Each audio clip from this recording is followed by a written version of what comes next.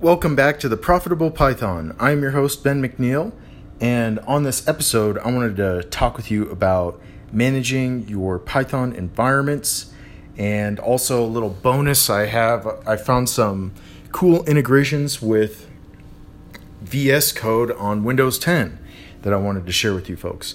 So let's jump right into it. When it comes to managing your Python environments, I highly recommend you check out PyEnv. PyEnv, if you're familiar with some version control with Node.js, basically they have this thing called NVM, and effectively it lets you download whatever version you need to work with, and then you can toggle between the versions. And it turns out Python has this very similar functionality with PyEnv. The only downside is that you can't use it natively on Windows, but it's basically set up for Linux and Mac users. But with Windows 10, they have this thing called WSL, which is Windows Subsystem for Linux.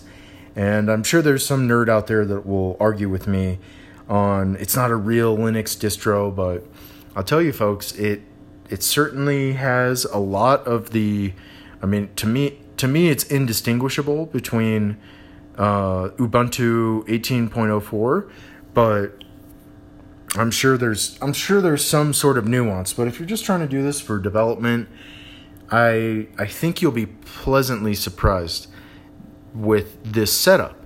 So definitely check out WSL.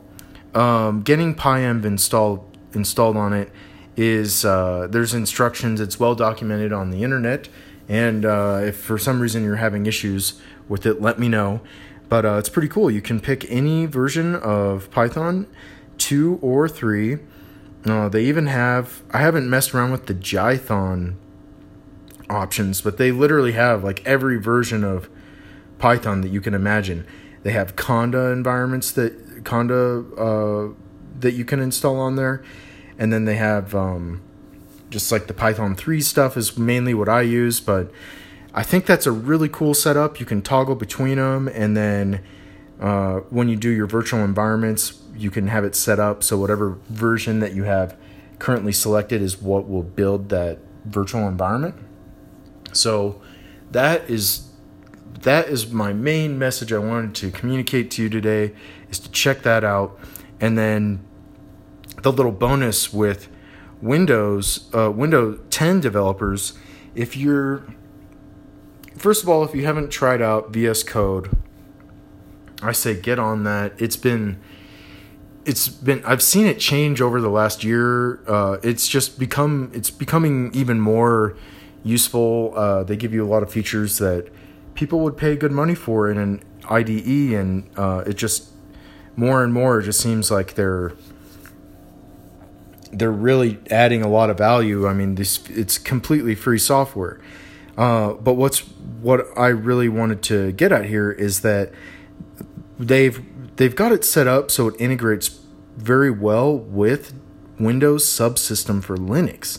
So not only can you install PyEnv on Windows Subsystem for Linux, but you can install VS Code, just regular Windows, and then when you open it up, there's a way to tell it, hey, I want you to run with WSL, like basically running on top of, you can tell it to run on top of WSL.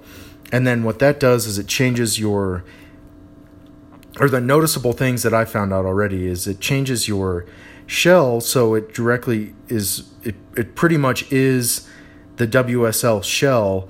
And then like if you had Z Shell or something set up and all those plugins, like automatically all that works with it. So, I mean, you can pretty much you can have the Windows 10 machine and literally be developing in a Ubuntu environment. So I thought that was really cool.